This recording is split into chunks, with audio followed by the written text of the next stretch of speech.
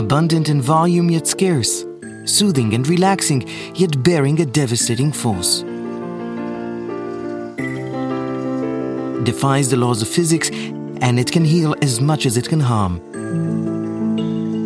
It is the source of life.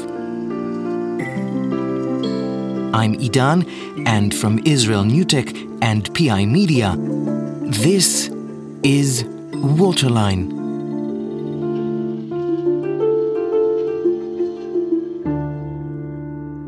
Welcome back to Waterline. For the past several months, we were hard at work researching topics, interviewing people, and creating the stories for Waterline's new upcoming series. In researching, we found ourselves going time and again back to a book that, for us, became a guidebook. Let There Be Water, Israel's Solution for a Water-Starved World by Seth Siegel, was published in September of 2015. Launched on the New York Times, the Los Angeles Times, and the Washington Post's bestsellers lists, it was called by the former New York City Mayor, Michael Bloomberg, an essential reading. The book tells the story of how the combination of technology, education, and smart governance enabled a country in a semi-arid region to thrive. Put plainly, Israel's natural water resources supplies it with only half of what it uses annually. And yet, Israel is a self-sufficient country with a booming economy, and it is able to address its neighbors' water needs as well. In September of 2017, a week shy of its second anniversary, I had the chance to interview the author, Seth Siegel, during WATEC Tel Aviv Convention and Trade Show. Segments from our conversation were brought in several episodes in our first series, and I'm happy to bring to you today the full interview. One can assume that a book about water, being the natural resource it is, might be written by either an engineer or a hydrologist, because who else will find this fluid topic so fascinating? However, once you read this book, you realize that that is not the case. I'm probably best described as a liberal arts major. I have no skills whatsoever involving anything technical, even though I had a wonderful and successful business career. I have to make a confession, which I don't know I would have made during the career, is that I'm actually, to use a word not often heard, I'm actually quite innumerate. Which is like the numbers equivalent of illiterate. I get very tense if I have to do anything more difficult than simple one or two digit arithmetic functions, and I have no technical skills or abilities whatsoever. The book Let There Be Water has all of 2 or 3 mildly technical paragraphs, and it's a family joke because I wrote the whole book in about the same time as it took me to write those 3 paragraphs. And I hired a tutor to explain to me how simple things work. And one of them even said to me, "I hope you're kidding me that you don't understand this yet." So the book is not the. I'm not an engineer. I'm not a hydrologist. I have had the great joy of learning a little bit about those spheres. But the book is written as sort of a story and a policy book.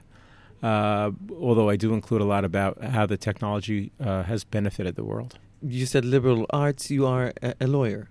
By training and trade? Well, I'm a lawyer who practiced for only 5 or 6 years. I discovered quickly that I didn't enjoy the idea of a world in which I win and you lose. And I found myself envying my clients who were in the business world, and it seemed that business people had the wonderful opportunity to make things work and work together with other people for the benefit of kind of, to use, after I just said I'm enumerate, to make the world 1 + 1 equals instead of 2. When you're in business, it's 1 + 1 often equals 3. In law, it's not plus, it's usually minus. So I wanted to leave the law, and I envied my business clients. And then one day I got a business idea, and I quit my law job, and I got extremely fortunate. The business grew to be a worldwide company. Company that I started with a partner, and grew to be a worldwide company. And then at still a fairly young age, I mean, not like Israeli tech young, but still at a fairly young age, I was able to sell and then change my life direction and focus on policy matters that I cared a lot about, Middle East affairs, national security affairs, and water. What made you embark on this? I think I can call it a whirlwind, if I may. Yeah, well, it was an accident. What happened was I went to a talk at a foreign policy think tank in New York, of which I'm a member. It's called the Council on Foreign. It's called the Council on Foreign Relations, and the speaker there was not, as sometimes you have these things, some wild environmentalists talking about the end of the world or, gloom and doom type of report. He was a very matter-of-fact fellow. He was a retired U.S. Air Force general who now had a fairly senior job in the U.S. government, a National Intelligence Agency. And his agency's job was to make predictive reports for the president and senior members of Congress and to tell them what was happening in global environmental issues. And their conclusion after a long study was that by the year 2025, 60% of the world's landmass, over 1 billion people directly and billions more indirectly, would find themselves in a water-scarce environment, including, by the way, a large part of the United States. And I left the meeting. You hear a lot of things. You read newspaper articles, you hear things on the radio or TV, and I don't know why, this just stuck with me. I went back to my office, I started reading about it, and I was just curious, where's all this going to go? And this went on for months, actually. But up until that point, you were just an end user of a system. Right? Yes. You were at the end of the tap. I've never thought of it that way before. That's perfect. Yes, I would turn on the water in the shower or in the sink and would make it work. I didn't think a lot about water, although I have a recollection that somewhere along the way I was interested in water, but it was too complex for me. I think I thought in college years of taking some type of hydrology class, but it had too much engineering in it, so it didn't work out very well for me. Oh, it's a full circle. You got to it eventually. Yes. So you started reading and?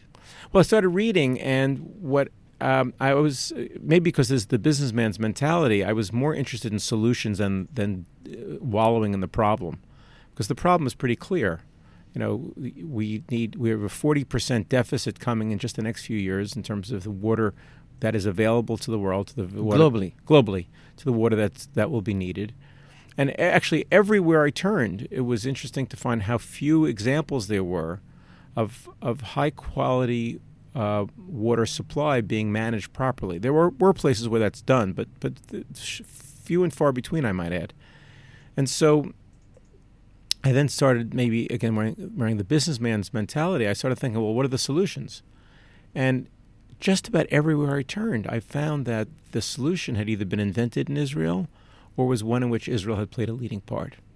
And I found that so curious because I have been to Israel. I know Israel a little bit, and I think of it as a dry place. And I started then reading about Israel and water, and, Israel is in the driest region in the world. Almost 2/3 of the country is desert. It doesn't rain very much. The third of the country that isn't desert is semi-arid. And so therefore you would think that particularly with a fast-growing population, in fact I learned later that it's the fastest-growing population in the world since the middle of the last century, and on a percentage basis, not on total people, and that it's also of a very, very dynamic economy, which also is usually a predictor of water problems, or at least water usage. I thought to myself that Israel should actually have water problems, not be water solutions. So I started digging into this, and I wanted to know what was it that Israel did, and how many of these Israeli solutions were at play around the world. And that led me to writing some articles, and then the idea hit me. Well, since I looked for a book on the subject, but there's no books out on it, not in Hebrew, not in English, not in any language. And I thought, I've written a bunch of articles, I've never written a book. It might be fun to just try writing a book. And you became an advocate. I mean, for the second time in your life, but this time a water advocate. Very much so. Very much so. One of the other things I do a lot of is I spend a fair amount of time in Washington, D.C. with elected officials and senior staff. And I'm not a shy person, and a person who kind of gets very bubbly about my enthusiasms. And while I was mostly talking to these senators and congressmen about Middle East affairs, national security affairs, and so forth, as I learned more and more about water, I talked more and more about water. And I must say, I was shocked at how little our public officials, smart people, hardworking people — I'm not one of these people who's cynical about elected officials. I admire them and appreciate them very much, actually. I was shocked at how little they knew. And I began to see that people know a fair amount about energy, but the next resource of importance, no less important, but side by side with it, would be water, I suspect, and how little they knew about water. Why is that? How come humanity knows so little about water? You know what I think? I mean, I have a theory about it. My theory is that because it's been a resource provided mostly by the government, and the private sector doesn't have an opportunity to play the valuable educational role that it often does, whether in the U.S. through campaign contributions, through inviting people to their conventions and so forth, through having advanced communication strategies and public relations strategies. It seems to me that the water universe are very well-meaning and very nice water engineers or civil servants who don't have the same mentality of educating the public. And also because of the fact that water comes from the government agencies, which aren't very good generally at public relations anyway, the public would not want to hear that large amounts of the tax dollars being spent for these agencies are being spent on communications, whereas a private company can spend their money any way they want, whether it's for carbon fuels or alternative fuels. Also, there are all kinds of advocacy groups that talk about new energy sources, but there aren't a lot of advocacy groups that are very well funded. That's a key thing, at least not yet, that talk about water. I hope that will change now. Growing up in New York, the only time I ever saw campaigns that talked about using water wisely was during periods of fairly severe droughts. What's a severe drought for the East Coast? A couple of years of diminished rainfall or, such. But it's not like a Middle East drought. But even so, it wasn't a sustained campaign. And as soon as the drought was over, it sort of went away. And I think that there's a very big difference between inculcating in children from a young age, which is something I talk about in my book, happened in Israel. Inculcating in children through the educational process why a key part of being a good citizen is being a good water user, a smart water user, is valuable. And those are life lessons that stay with children when they become adults and they become parents. Whereas in America, at least not yet, the idea of water behavior has not really been drilled into us. And even in California, where there was a multi-year drought, and there was not as much in the schools as much as there was sort of just in popular parlance as to how you'd be a better water consumer with shorter showers or less watering of your gardens and so forth. Now it's at a year of good rain, and all those campaigns are gone. So you can't really effectively educate people if you only educate them during times of stress. It has to be a consistent part of thinking for people that being a good water citizen is also part of being a good citizen. So how do you come about the task of educating 7 billion citizens who live in different cultures, different political climates? Well, just to make this as clear as we can, there aren't 7 billion people who need to be educated. A very large percentage of the world already lives with incredible water scarcity. This is not something that will magically appear in the year 2025, but rather this is something that's going to be rolling towards us with an accelerating level of misery towards 2025 and beyond. And that's the date that the U.S. government projects as the date when this water scarcity problem will be first felt as a crisis. For those many people who live in places where there's a scarcity of water, they don't really need to be educated to hold back. They don't have the water to waste. It's in the more affluent societies where water is not handled properly. And let me tell you something. I just came back from Buenos Aires. I'm very fortunate to have the book coming out in many languages and countries. I just came back from the launch in Argentina. Argentina is blessed in much of the country with great amount of water. But because of that, and because of the same mentality that water is almost a limitless resource like sunshine or air, there hasn't been a public education campaign, which has led to terrible wastefulness about water. It's led to a lack of public spending on infrastructure. And you know what? Lots of people there are now drinking tainted water, which needn't have been the case because they could have years ago put good systems in place. The public never got the idea that water should be metered Because if you don't account for your water, you don't know where it's being used, you don't know how to plan for it, forgetting about how to charge for it. And so the country it's a wonderful country, it's a great country, it's an advanced, westernized country, and yet they treat water, even though it's abundant, in a way that is very much to their detriment. They are now beginning to understand this. Large parts of the country, geographically, are also now beginning to find themselves water scarce. In Argentina? In Argentina. How come? Because rivers get diverted, sometimes springs dry out, uses change, the climate is changing in places, and the population is growing. This pattern is changing the way people are living their lives. So the educational process will happen in part because society will demand it, because it will affect their economic interests.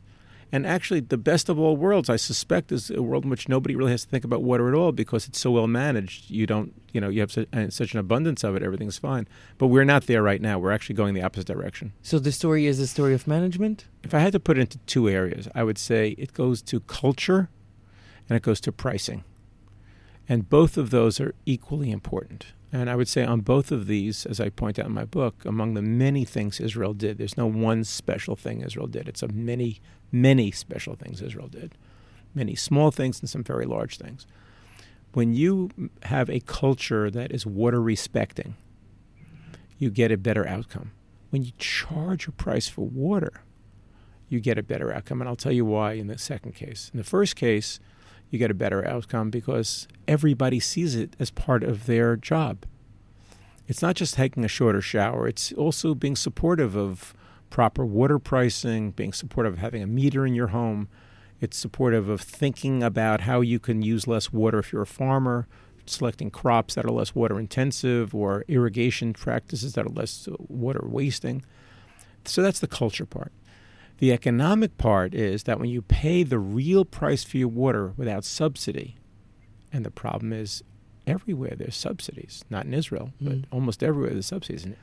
And so when people finally pay the real price for water, they act in rational ways that market economies always get people to act. So if you're taking a vacation, you're going to look at the cost of flights. You'll look for a cheaper alternative. If you're going to drive somewhere and you have to rent a car, you're going to factor into it. If the prices of gas is high, you'll factor into the cost of gas. If you're buying a shirt, you'll decide which shirt to buy, not exclusively on price, but in part because of price. And so what happens with any resource is that once there's a price to it, you start looking for alternatives. Now, there is no alternative to water, people will say, but there is. What is the alternative? Technology. I can't drink technology, can I? I can use less water by using technology.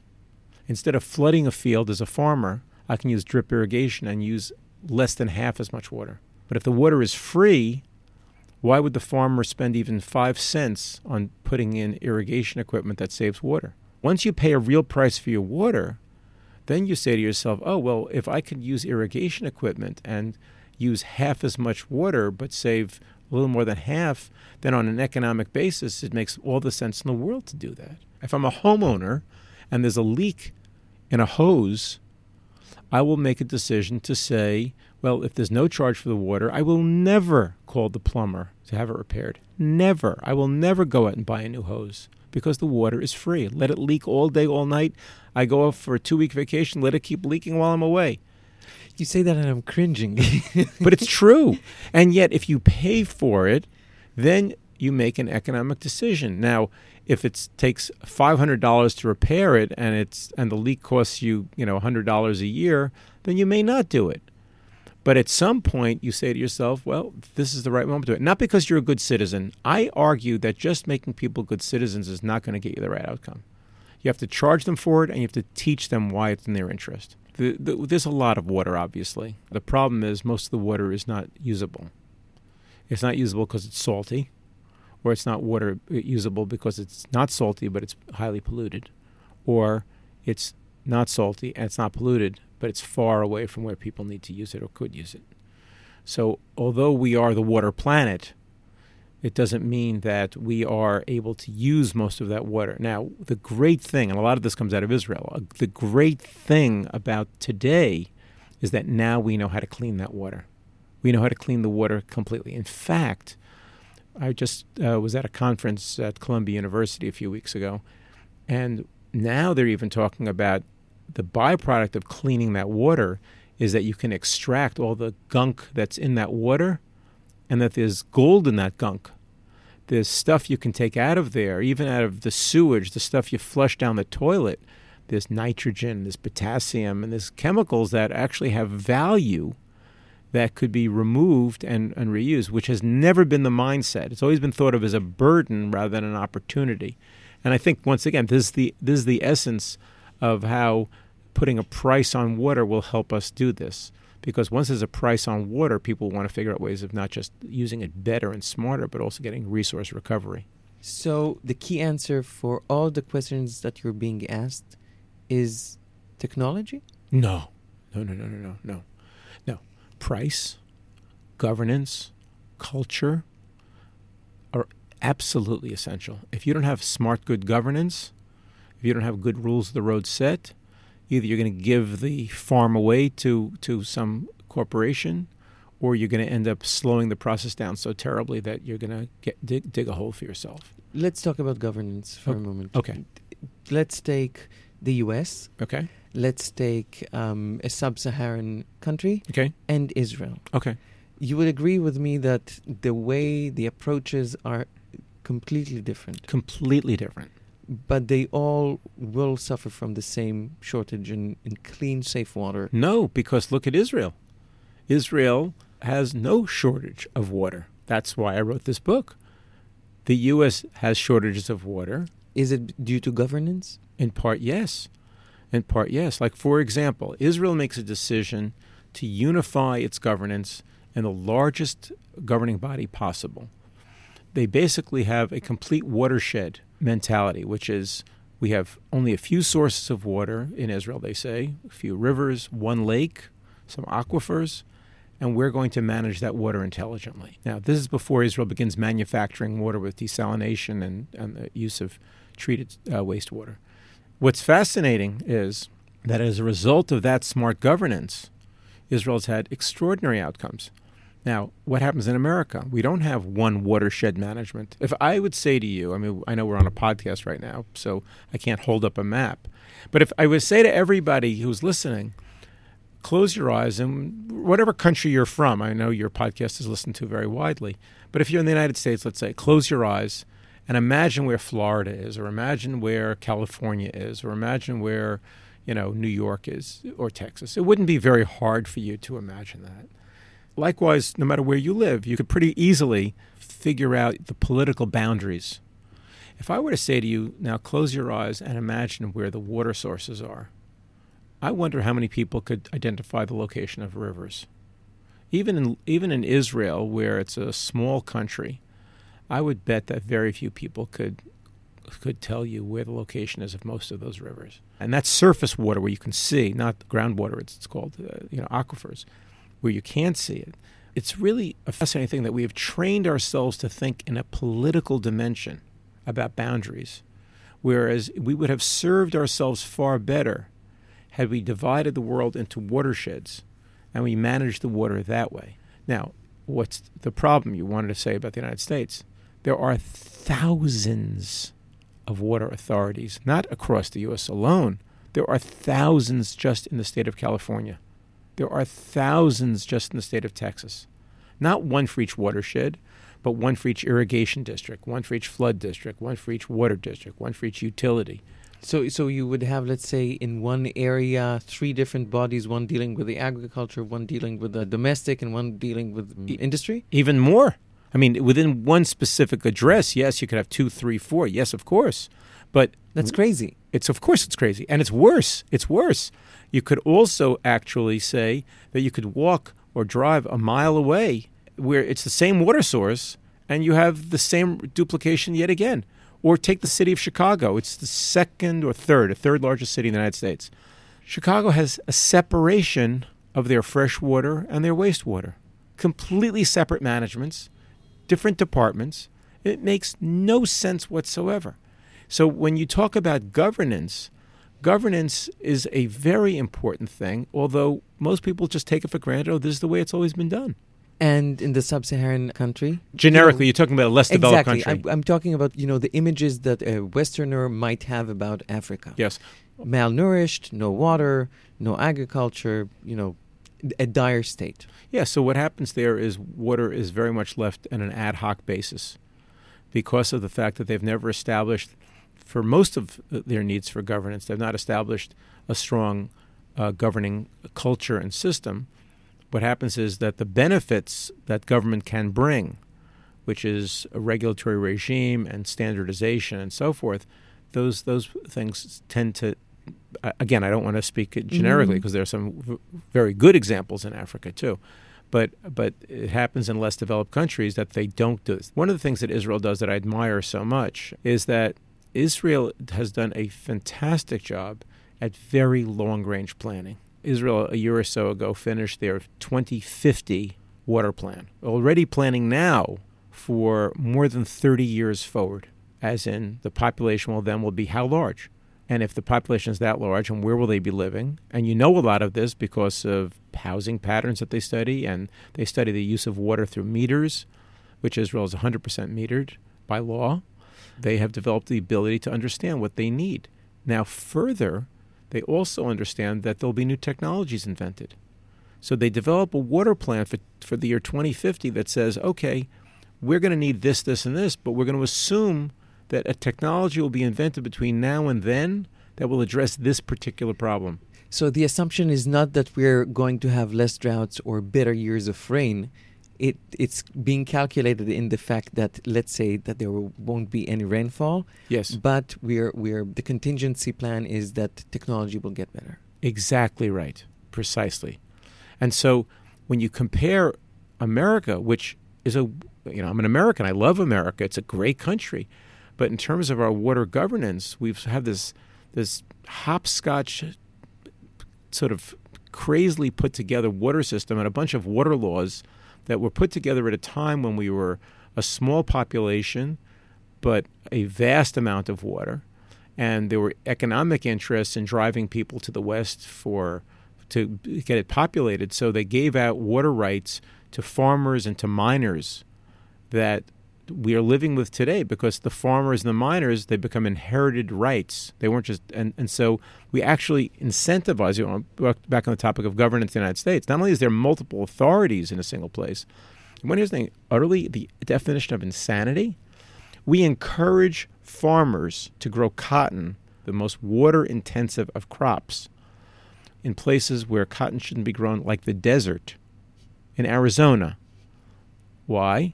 Because the grandfather or great-grandfather or great-great-grandfather of that farmer got water rights back then when there was virtually nobody living in Arizona. Now, why would that make any sense? That farmer, he or she has a choice. Use that water, and if you goes 3 consecutive years without using your full allocation, they take it away from you. You are incentivized to waste as much water as possible. A farmer finds himself in a use it or lose it approach. So that's another form of failed governance as far as I'm concerned. But let's talk about cotton for a second, okay? It has a lot of derivatives to it. You make cottonseed oil. It drives other parts of the economy. You say forget about cotton, go synthetic, or you say what? No. I say grow cotton intelligently. I don't want. This is not an antagonistic comment to cotton. No, God, no. I love cotton. I'm wearing cotton right now. I love cotton. No. I'm saying grow cotton as intelligently as we can. It's as if we said suddenly the seed companies are going to give away the seeds for free, and the fertilizer companies are going to give away the fertilizer for free. No. Water is a key input into the cotton plant. Charge the right price for the water, and you will find farmers making technological choices. I'm not suggesting they shouldn't grow cotton, although I will say to you that there are places where they shouldn't grow cotton, because it just doesn't make sense to grow cotton there. After reading the book, I came to a conclusion. This is a compelling story about water technologies, a triumph over the desert. But this is a book about strategy. This is not a book about water. It's a book, I had the great honor. I did about 220 interviews for the book. Actually, I did more than that. I interviewed 220 individual people, but I did almost 600 separate interviews. Shimon Peres asked me if I would, he was very kind. He was sitting as the president of Israel at the time, and I had a desire to interview him. It was a fascinating interview. It was supposed to have been a very short interview. It ended up going on for a very long time. He was having the time of his life, and I was no way I was going to stop this interview.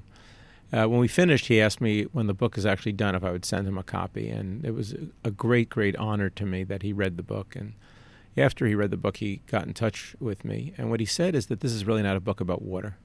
He said, what is it? It's a book about a country's vision and a triumph over adversity. And I must say, I didn't think of it in those terms. And then I think that the book was fairly widely reviewed, and one of the smarter reviewers wrote that the book was really not about water per se. He said that the book is really about what happens when you have smart leadership, which I suppose is another word for management.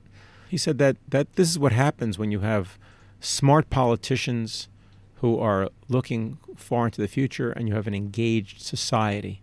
So the book is really about a triumph over adversity on the one hand, and also about the incredible role of vision and leadership in governance. Water is a key input into food, fiber, energy. It's an incalculably large part of our lives. The amount of water we actually drink during the day is the smallest part of the water consumption of each of us. And if we think in those terms, if we think of it only as to the water that comes out of the tap, well, that's fine, but it really misses the point. And what's happening now is that corporations are beginning to think in two terms.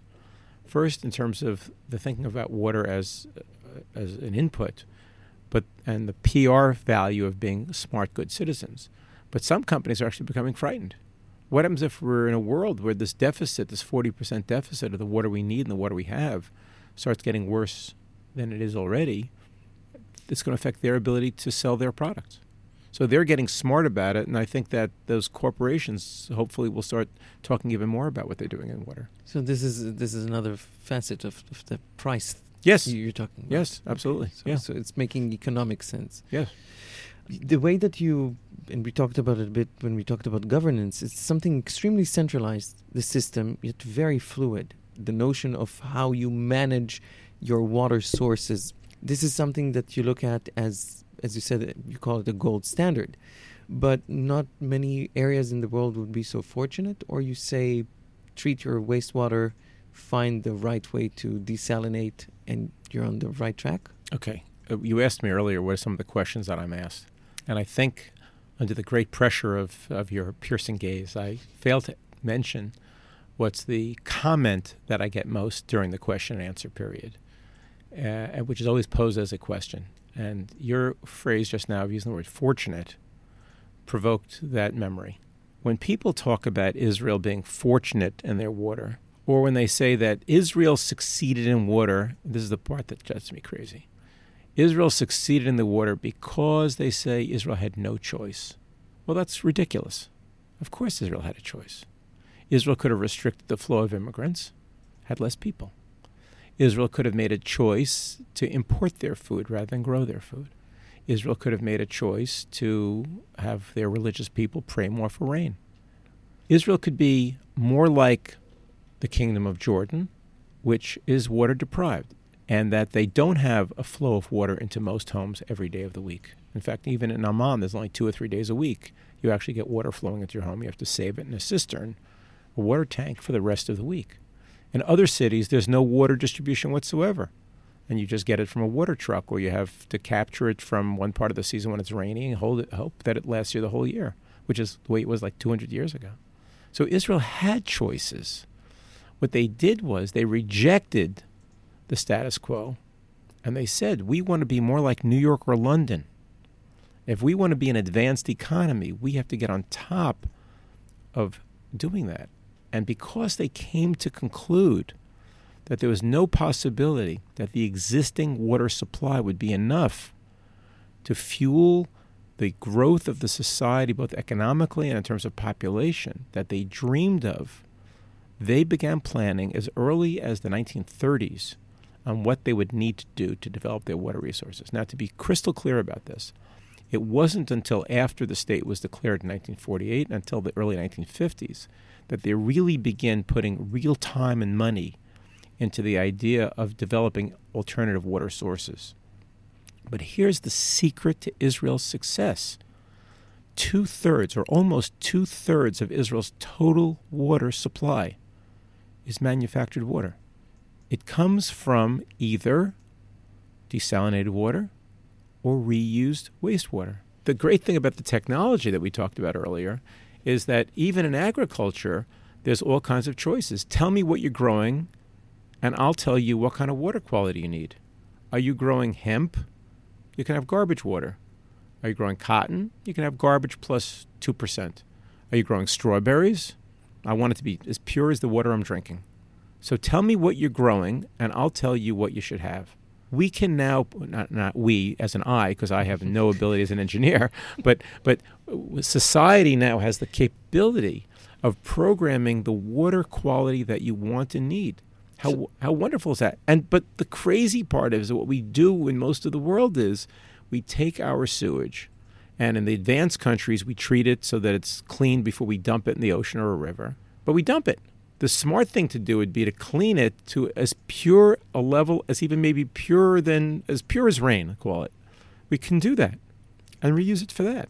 And then you say the burden on the natural water sources will diminish. Yes, at the very moment when the natural water resources are diminishing anyway, we have the opportunity to have this integrated water system. I mean, think about the Israeli system. In times of drought, when the natural water diminishes even more than it is, it's a very dry region, you get more desalinated water. In times of rainy seasons, you let your aquifers fill from the rain. You let the one and only lake Israel has, the freshwater lake, the Sea of Galilee, you let that fill, and you use less desalinated water. It's a perfect, incredible, integrated system. That's why Israel's a success in water. You can pick up one lever and lower another lever and have more or less of one kind of water at any given time that you want. Now, Israel's made a decision to use no treated wastewater for drinking water. But in much of the world, that is not the case. And it will certainly not be the case 10 or 15 years from now. Many parts of advanced societies will have no choice but to start using treated sewage for their drinking water. In Orange County, which is just south of Los Angeles, I think it's 2 or 3 million people receive their drinking water from what was treated wastewater. And they're still fine. Yes, and they're still fine because they're using very advanced filtration systems, and they monitor it constantly, and they're very much on top of what the people are drinking. So it's just a mental barrier. Yeah, you know what? We recycle all kinds of stuff. You know, you go to a restaurant, you don't think twice about using a fork that somebody else just used. I mean, not just used. I mean, you wouldn't go into a restaurant and you know the waitress says, "Oh, sit here," and they leave the fork and the knife there, and you get to reuse the fork and the knife. That would be kind of disgusting. But we don't think twice about. We don't go up to the restaurant and say, you know, I'm going to bring my own knife and fork. Or did you do your dishes? Yeah, I mean, we just assume that's in a sense a recycled fork, you know, and we're very comfortable with that. I think the same thing will come to be the way people could think about water. But Israel made a decision years and years ago in the 1950s that people will feel psychologically uncomfortable drinking treated sewage water, although there was a short episode when Israel did take a small amount of treated wastewater and put it into the general water supply. No one knew. No one knew. No one knew.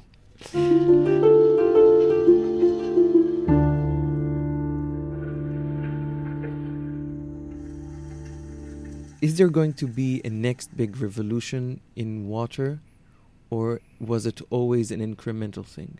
It could be both. The incremental piece is that an ever more energy efficient use of technology will be happening. That we're seeing that all over the place, where the energy cost input into whether it's desalination or wastewater treatment, almost every year you're finding a yet better way of using these technologies. So that's the incremental piece. The revolutionary piece is one is process-driven and one is technologically driven. But we'll see how these things develop, and I want to share them with you. The first one is the idea that we have a lot of water in our atmosphere. You know, even in this very dry studio, there's a lot of moisture content in the air. And in fact, by the way, if we went in July to the desert at 12 noon, there still is a fairly significant amount of saturation of the air. You wouldn't be able to breathe it if it was not. That's why when you breathe in and breathe out, the exhalation has vapor. That's the water. The lungs help filter that. So there's a lot of water in the air everywhere. Well, at nighttime, the air gets cooler. It gets even more moist. Well, there's an Israeli and some other place in the world also ideas that are out there now, actual machines that are being field tested that are atmospheric water generators. And if those work and can be worked on a energy efficient model, that will be a revolution in water. Because what will happen is that water is as clean as water can be. It's the purest of pure clean water. And if that happens, that'll be a fascinating next step development. It'll mean that in the poorest of poor countries, they can have the same quality water you can have everywhere else. It means that you can put on the roof of your house this water generator. You could turn it on, or it could go on automatically at sunset every night. By morning, you could have hundreds of liters. Hundreds of liters? I was about to ask how much. It depends on the size. It depends on the size of the device. But you could certainly have, without question, many more than you'd need for your morning shower, your morning coffee, and all that. Surely, you could have all that easily. But you could have it on an industrial scale as well. Mm-hmm. If it's like a large apartment building. And that would be a game changer, because you wouldn't need all that, intercity plumbing and piping and all that. So that would be a revolution. The other great revolutionary technology, which is very, very early, is there are some researchers, and I just was down in their laboratory down in Fort Lauderdale, Florida, at a university called Nova Southeastern University, where they're developing a concept whereby making a very small change in the temperature of offshore water, in this case the seacoast around the Mediterranean, they believe they can trigger a rainstorm, and also during a rainy season produce more rainfall, which was the old idea of cloud seeding, which Israel was a pioneer in the 50s and 60s, which I also mentioned briefly in the book. And these ideas of atmospheric water generation and this sea triggering rainfall, I don't talk about in the book because I thought it was just too far out there to be practical. But either of these could be revolutionary.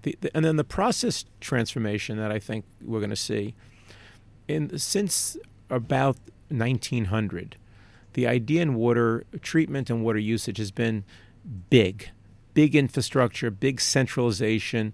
And this was all possible at a time when cities had land to spare. Now cities are overbuilt, real estate values are enormous. And I think you're going to see a new trend now towards decentralization of desalination plants, decentralization of wastewater treatment plants to smaller units that can be either embedded in the basement of a facility or on the side of a building and so forth. And that's going to be a very smart next step that we're going to start seeing, I think. And Israel leads the way in that as well.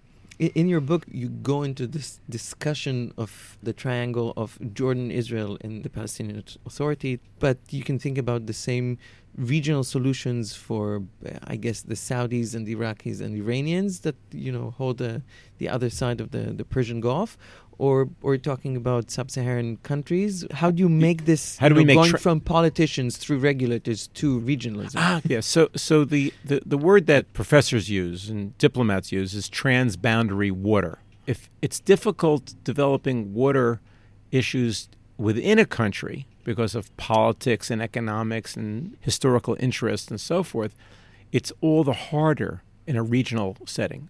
Add to that stresses of greater population, a desire for more exports, and less water flowing. And you have something very combustible. One of the themes I have in my book is that water has often been a source of conflict, but that we see with Israel that water can also be a source of conflict resolution. I use a phrase in my book, hydrodiplomacy. And hydrodiplomacy is the idea that water and water technology can be used to open doors and build relationships. Whereas in much of the world, what's happened is that people who are upriver of another party start damming that water to the detriment of the party downriver. Now, if it's within one single country, well, there's a legal system usually, or there's a dictator usually, that will resolve the issue pretty quickly. Mm-hmm. What happens is when it's transboundary water, you add into the already difficult mix sometimes the antagonisms of neighbors to each other. So, for example, I mean, these are not necessarily antagonists, but Turkey is upriver of Syria and Iraq on the Tigris and Euphrates river system. Well, that's going to be a problem because Turkey is growing, they need more water, and they're going to use more water. Or the Nile River. In 1922, the British, who were the imperialists, decided that Sudan and Egypt would be the only takers of the Nile River water. But there are many other countries that are along the river system. Ethiopia is importantly along the system. They have a population equal to Egypt's, touch more. And they have been a very poor country, and they have a desire to now break out. They need water to do that. And they're upriver of Egypt. If they start taking large amounts of water out of the Nile, well, then you would think that this will be a crisis for Egypt. And it will be in current terms. I mean, they actually, at one point, they said they would go to war with Ethiopia over this. So I'm just trying to frame for you how greatly difficult this issue is that you raise in this transboundary water. But here's the answer. The answer is that war and conflict is so much more expensive than is the smart approach. And that's, again, I go back to what Israel has done. I mean, think about this. Israel not only provides a self-sufficiency in fruits and vegetables for its own population and on-demand, high-quality water. Israel provides more than half of the water that the Palestinian Authority provides to the Palestinians in the West Bank. It provides a significant amount of water to Gaza. It provides a very significant amount of water to the Kingdom of Jordan. So it is exporting water, and it's only able to do that because it's used smart technology. Were it not for that, Israel would be in a battle with the neighbors over water every day.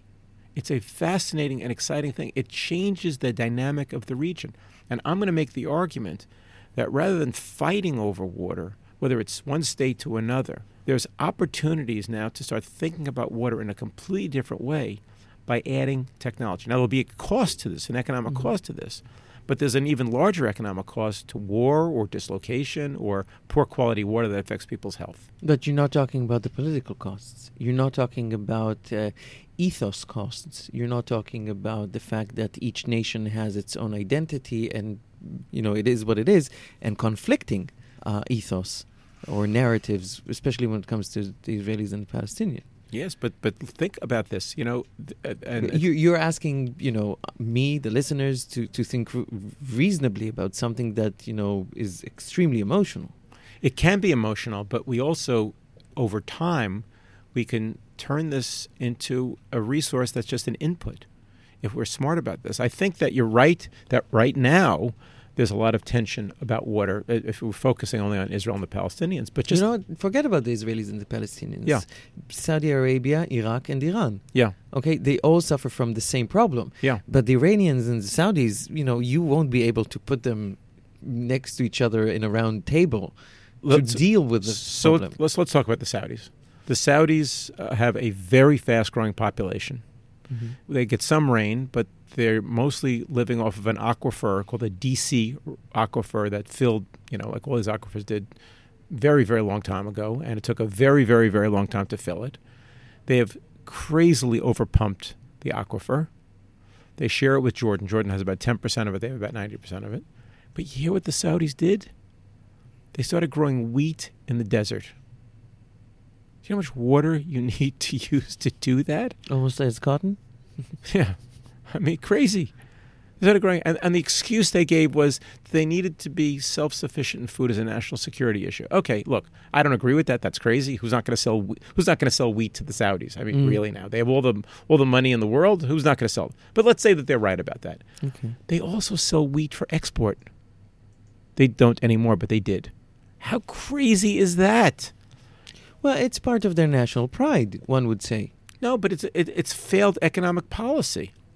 If you want to diversify the economy, you don't have to diversify the economy that way. And if you're going to do that, then what you can't be doing is you can't be denuding water resources. Now, the flip side of this is that the Saudis have a very significant, obviously, amount of oil. And they desalinate water at a rate faster, I think, than any other country in the world. But they're using very old technology. So they're burning up a lot of oil and energy by doing so. They are burning up millions of barrels a day. Millions of barrels a day. I heard once that something like 8% of their daily output. Now imagine it. Just to make water. Just make their own water. Now imagine if they could cut that in half. Let's just imagine through conservation, through better governance, through better infrastructure, there's fewer leaks. Using just solar panels instead of... The rumor is it's sunny and hot there sometimes. Yeah. I mean, think about alternative energy. I mean, all those things. Imagine. But there are a lot of stakeholders there. You have a lot of stakeholders when it comes to water, when it comes to supplying them. You are asking for people to step aside for technology or to step aside for a better solution, a smoother... You will have a lot of antagonism. I agree with you. You will. And that's what leadership is about. When Israel made its decisions, clearly it was a smaller population then, but every time you look at history and things are working harmoniously, it would be false. I'm speaking generally, not just in water. It would be false to think that you got to that point without conflict. And every time you have a technology that's a success, it would be a historical revisionism to think that it was clear from the beginning that technology was going to work. I love telling the story about how Israel came to do desalinated water, and I tell the story in the book. Israel, initially, the first prime minister of Israel was a believer in what he called in his diaries, and I had a chance to go through his diaries for this. He called desalting the sea.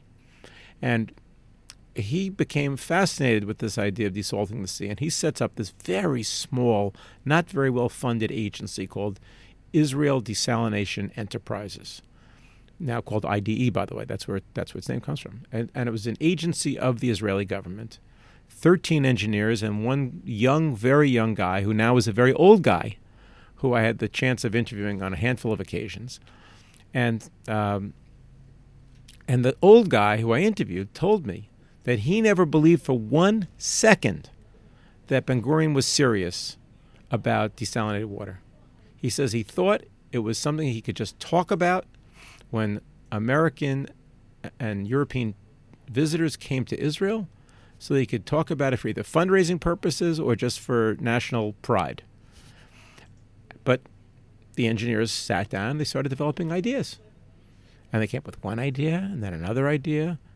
And the next thing I know, they had a working model. And that's how desalinated water comes to be. It's a remarkable story. It's a crazy story. And so here you have this situation where what Israel did was, if you think in sort of a casino terms, Israel placed its bet not on one and only one technology. Historically, it looks like that's what they did. They were all over the place. They were trying lots of things. Some of them worked. The things that worked, they did more of. The things that didn't work, they did less or none of. And that included smarter, better governance, smarter regulation, and so forth. In the 1950s, Israel is a very young country. They passed a law that says that no water can pass from point A to point B without going through a meter. That changes the way people use water. But that was controversial. Mm-hmm. They make a decision that the water shall be owned by the people and no private ownership of water. That was highly controversial.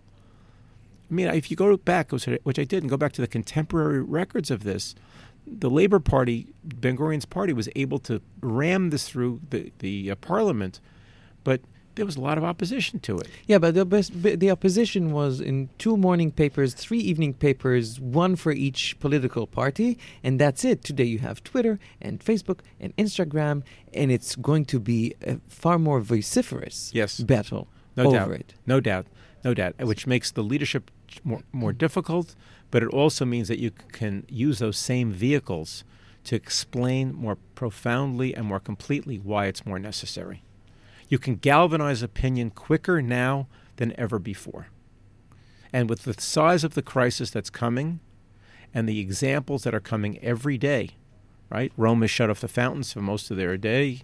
The prices of food coming out of Italy is rising. France's wine region is having a drought. I mean, that's just in Europe, in water-abundant Europe. I'm a very active Twitterer myself, if I can put a plug, at Seth M. Siegel. I write about water scarcity issues around the world, and I never have to go more than a day without finding another example. Many of them in the U.S., but also in places that you would never, ever imagine have a water scarcity issue. I'm an optimist by nature, but I think that sooner or later people get to what is in their best interest. Politicians rarely will lead the way with that, and that's why Twitter and civil society and the rise of NGOs is actually more exciting and more important than we realize. Because the politicians will be glad to later get involved and take credit for it, we need to do what we can to educate them early so that they can be smart about these things at a time they need to be smart about it. We are meeting now after the convention of WATEC. What was extremely striking was the fact that the can-do approach, the optimism, of all the players around and the exhibitors in this, which I find fascinating. I've never encountered such a thing in my life before. Yes. But this is the first time I hear anyone being cynical about it. This thing that you say that, NGOs should push and then the politicians will come to... But WATEC is an example of... WATEC is a perfect example. I mean, I tell the history of how this came to be in the book. I have a short history about this. This man who actually now still heads the trade show you're talking about is a man named Oded Distel, who's actually a great guy. He's become a friend of mine. When Oded Distel was the trade ambassador to Greece, he writes a memo in the early 2000s saying, I think there's something very exciting happening in the world of water. This is before there's awareness of water scarcity. He says there's something very exciting happening in the world of water, and Israel could be a world center of this water technology. And then as time went on, it took a few years, people came around to the idea of, wow, this could be interesting. Now, this is the first WATEC was in 2007. So here it's the fifth one. Well, this WATEC was, for me, the most exciting one of all, because now you have Israel as a self-assured national water center. Now Israel is attracting visitors from all over the world, and this is only going to accelerate. So it's a very exciting thing. You walk into that hall and you see a quality of presentation where the companies are spending enormous amounts of money for this 3-day trade show, but they're doing it like as if they're major global companies and at major important trade shows, which just suggests how significant this is. Just before finishing, I would like to know, what is your next big triumph? Well, I don't know about triumphs, but I was raised with the idea of never looking back at what has been done. That's already been achieved, and just looking forward at what has to be done. So I don't really spend a lot of time with that idea of triumphing. But here's what I'll say is, what I'm working on now, aside from going around the world telling what I think is an important story, that we are in a period of water scarcity, but that rather than be depressed about it, we should be optimistic, but only optimistic if we get going. We can beat this problem with the use of smart governance, pricing, culture transformation, education, and technology.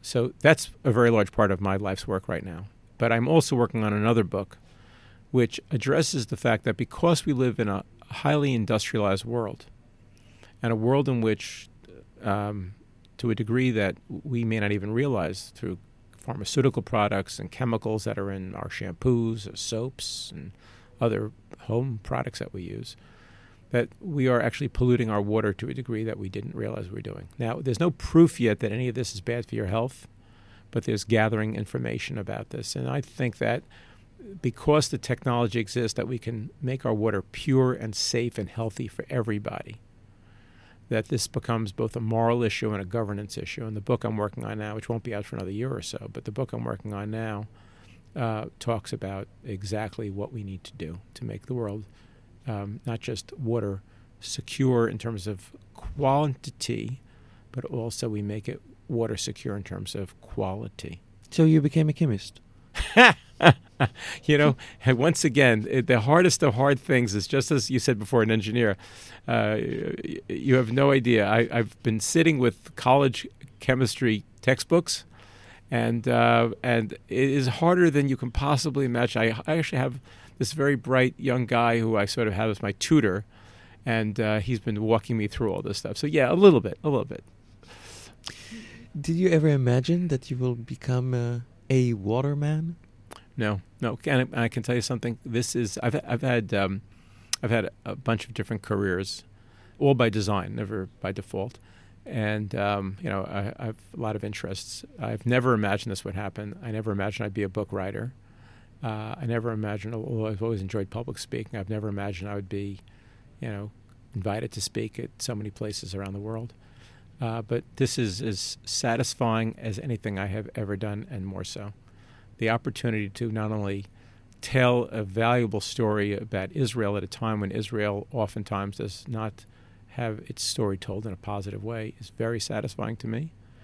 And at the same time, being able to share with the world that there's a problem, but a problem that can be solved if we get going on it, is also something that's very satisfying to me. So this is not about anything.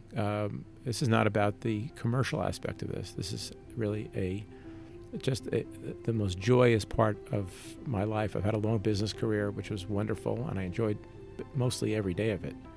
But I was happy to leave it when I realized that there were lots of big issues that need addressing, and I wanted to use my business skills to start addressing it. So this is the most extraordinary accident of my life. Never in a million years did I think I'd be walking around with a book that I had written.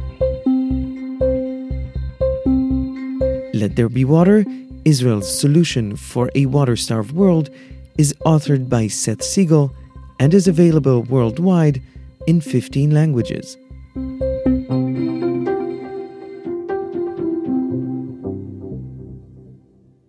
Waterline is brought to you by Israel Newtek and is a PI Media production.